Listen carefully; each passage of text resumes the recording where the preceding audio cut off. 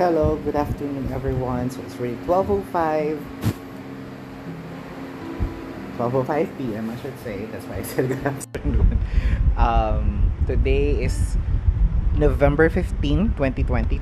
So I am recording kasi nakita ko no na there are several people who viewed or who listened to this podcast, and I know na there's still a lot of things that I need to improve from there. As a startup, what I'm thinking is that I wanted to share my journey as someone who came out from not really a poor family, but more of a family has enough income to at least survive. We thrive before. Ayan. So when I was in grade school, so public school kami lahat ng pinsan ko, ng kapatid ko, yan, lahat kami sa public school, and there's no problem with that. I see that the quality of education that I received from Balingasa Elementary School, Balingasa High School is top notch because most of them are from the Philippine Normal University. But what I'm really trying to point out here is that na hindi magiging sagabal sa mga pangarap mo yung kahirapan or pagiging part of the middle class. I think that has really helped me as well in looking after what I can still do para I can help myself, my family, as well the community. So I would say no, I'm already 31 years old. I'm not that financially stable yet, but I should say there's a lot of blessings that I received throughout the years. So from high school, I don't know, I transferred to another province in the Philippines, which is in Bulacan, and then I studied there for 2 years in Luzon High School before moving back to Manila, where I studied in Philippine Normal University. So 2 years ako halos na walang working and studying. So I work in Jollibee Foods Corporation for 2 years, but I think na hindi ko na pursue yun because yun din, napabarkada din. At the same time, hindi ko kinaya yung pressure ng school. I think lagi ko sinasabi sa sarili ko, hindi ako ganun katalino because yung mga yung mga kaklase ko are really valedictorian, salutatorian, and then I took yung BS education for major in physics na parang okay. So parang medyo na mali ako ng pili. Honestly,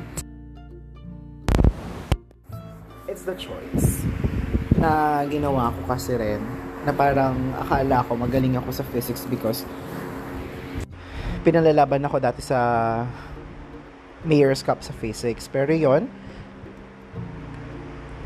that was actually the first struggle kung iisipin mo mabuti, no, na parang I was not able to finish my college that time because I was studying at the same time working.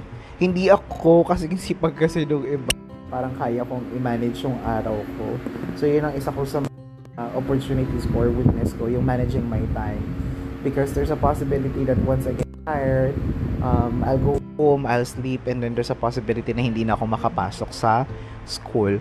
So knowing na taga Bulacan kami, and then I'm working in Quiapo, and then I'm studying in Ermita, medyo hirap ako. So I decided to stop. So I stopped. And then I also stopped working in Jollibee.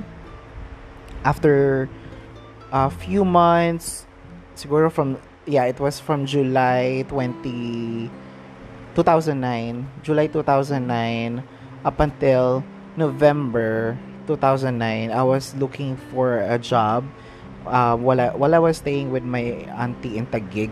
So yun, habang nag-aantay din ako noon, so syempre medyo alalay ako doon sa bahay because syempre nakitira ako. So, yun yung ano, no, yung kapag nakikitira ka sa kamag-anak mo, um, kailangan mo kasing talagang kumilos kasi nakakahiya rin naman, no, kasi libre yung food, libre lahat. Sometimes binibili pa nga nila ako ng damit, and then they even gave me a mobile phone. Yun. Tapos, habang nandun ako, I decided to study to become a call center agent, no. So yun, um nag-test na ako. It was a 3-week training. So yung 3 weeks na training na yun, that really helped me na makakuha ng job, makalan ng job. And then my first job was in Teleperformance in 2009. I was hired as a technical support. Immediately nakakagulat, no? Kasi medyo techie ako. Mahilig ako mga likot ng mga ano, pero hindi ko alam na ganun pala yung pagiging techie. Dapat it's more about understanding internet, understanding how to troubleshoot computers, internet connection issue, yan. So yun yung una kong trabaho. So I was part of that campaign from 2009. Tapos after a year, I was promoted to become a subject matter expert wherein I handled my own team. Hindi ako TL, so subject matter expert. Meron akong hinahandle na 22 experts that time. Pero I think that was not really successful because hindi ko sinisiraan yung company, but more of I didn't learn how to become a servant leader there. It's more of me parang just commanding people to do things, to do stuff, but not being able to understand how can I help them.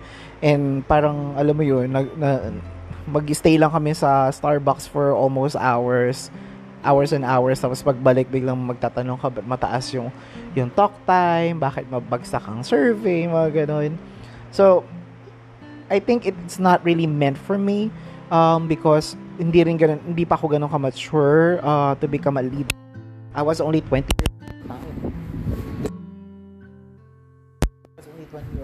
years old at time. Tapos parang pakiramdam ko something to brag, but I don't know what I really need to do to para mapabuti ko yung team ko, ganun. So after 6 months, they brought me back to become an agent. Nag-agent ulit ako. All of the people were just asking me na parang okay lang ba ako, ganyan. Pero I would be honest na medyo nagulat ako of so nakukuha ng income. 21 years old that time. So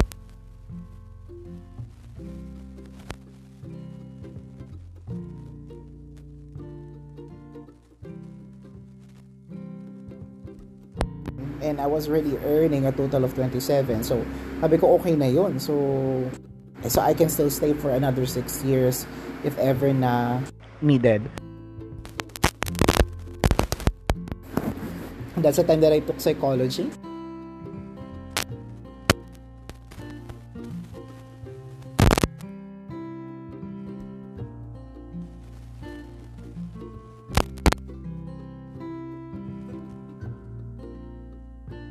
Learning. So siguro yung mga behavior ng tao, how to understand that. Also understanding disabilities, psychological disabilities, and mental disabilities. So yun, to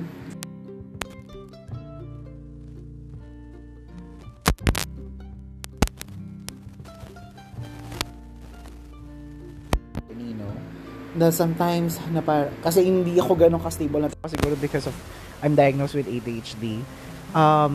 But I'm trying to live na kapag yung ganun, like nagkakaroon ka ng problem like with tuition fee, tapos kung paano kayo ma-manage yung araw ko kasi I'm working full time at the same time and studying part hanggang sa naging full yung studies ko, tapos nag-part-time ako sa trabaho. Yun.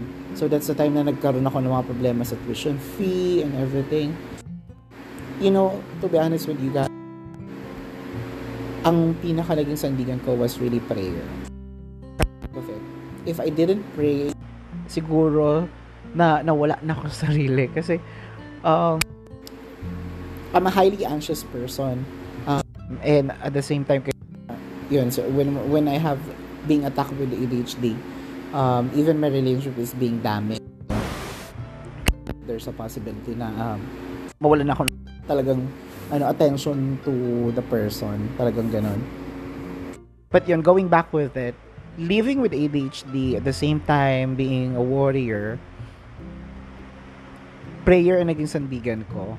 Prayer, I'm not really close to my family, but kapag may time naman nakikipagkwentuhan ako sa kanila kasi I think that has really helped me as well psychologically. But if I didn't pray a lot, I would say that I won't be able to finish my college kasi ang dami kong heartaches in between, no. May mga breakups ako sa relationship, and then may times na halos hindi ko na alam kung paano ko mag-aaral at magtatrabaho kasi talagang minsan 2 hours, 4 hours lang ang tulog, ganon. Pero I was able to finish it. Yeah. I finished my study. I know na hindi ako Latin honors, and I would say that that course has really helped me further my mind and also my career.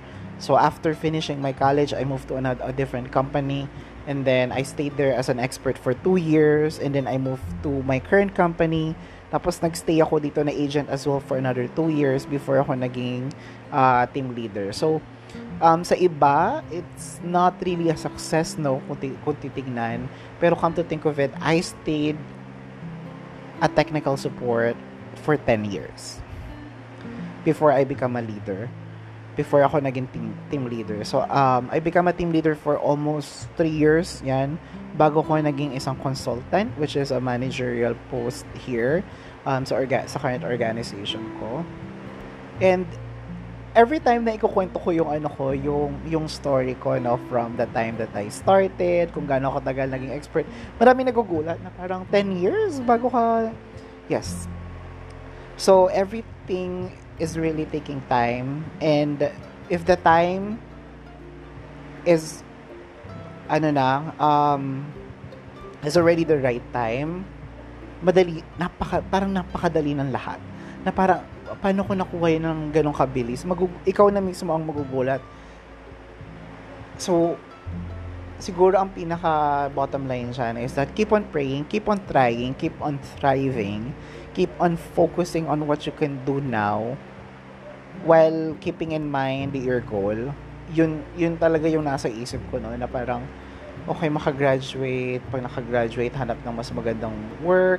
Tapos what has really helped me as well is yung isang libreta na nakuha ko from the feast ng ni Bo Sanchez, na nagsulat ako doon kung ano yung mga gusto kong mangyari, earning a certain amount, nangyari siya.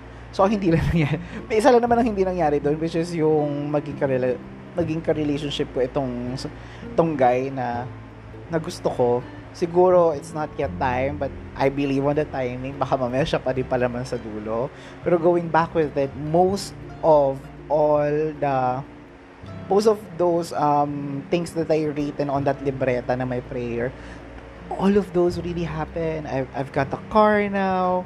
I've got houses that I currently in mortgage. So I would say na bahay ko pa din, 'di ba? Kasi it's my money. At the same time, siguro I would say na kahit papaano, no, mas maganda yung naging buhay namin. And I'm really thankful to God because during the pandemic, the entire 2 years, we never had any lack of food or shortage of food. Nagkaroon ako ng struggle financially wherein I need to even surrender my 2 other cars. Pero I would say that I'm really grateful because nagkasakit kaming 2 beses ng COVID, pero all of my families, my entire family, kasi kami, no, tawag doon, nuclear family, extended pala, kumbaga walang nangyari sa aming masama. Everyone is still alive, and now it's already out of pandemic. I'm really happy na wala nang mask, but everyone are still alive, healthy, and also yun nga, na-promote ako.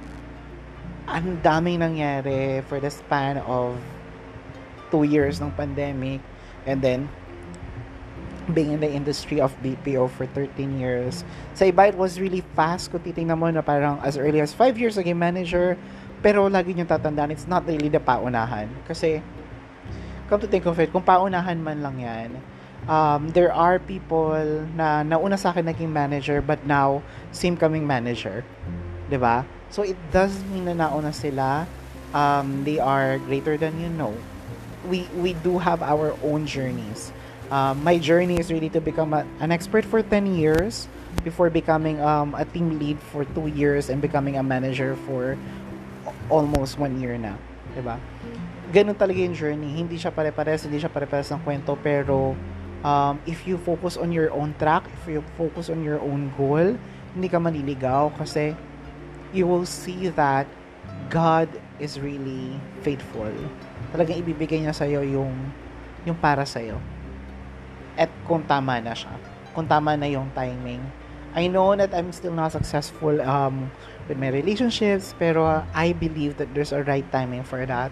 And I'm still praying and actually manifesting the person na tall, handsome, and also financially stable, and mentally stable, so that, 'di ba, para ma-complement ako those things that I may not be really good at, para maturuan din niya ako, kasi I think that person would really fit into me. Pero whoever God gave to me, I will accept it wholeheartedly. Him, she, wholeheartedly, kasi siya yung binigay sa akin. Yan. And hopefully, maramdaman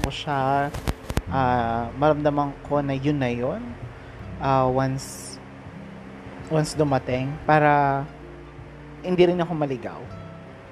Ganun ako lagi mag-pray. I always pray for guidance and for direction, even when I'm applying for companies. So, ang dami sa akin nagde-decline ng companies. Whenever I apply, lagi kong pinipray na, God, sana itong ina-applyan ko, hindi ako tanggapin if hindi naman ako magtatagal, or hindi ako magpa-further na matuto about leadership, ma-promote, kumbaga, hindi ma-further yung pagkatao ko, yung character ko. And then, that really happened. Ang dami sa aking company na umayaw, na parang nandidiri sa akin. Sabi ko, ba't gano'n? Pero, I'm really at the right company, I would say. And at the same time, meron ng mga company ngayon na naliligaw sa akin through LinkedIn chat para lang kunin ako. Pero, I'm still staying with my organization, maybe because of the pay, and maybe because what I'm learning as well throughout the years. For the entire 5 years that I've been with them, ang bilis nung progression na parang from agent to to parang alam mo yun, parang nabawi lahat ng 13 years na total ng stay ko sa BPO, na parang sa iba parang ang bilis lang, 'di ba? Pero ako, I would say na this is really my journey. So, love the journey. It's really tough, and I hope you guys would also enjoy your journey. I would say that I enjoyed it. There are times that I am crying, but I would say that I'm really thankful where I am at because of the strength that was given to me throughout the journey na pinagdaanan ko. That's all for today, team. See you.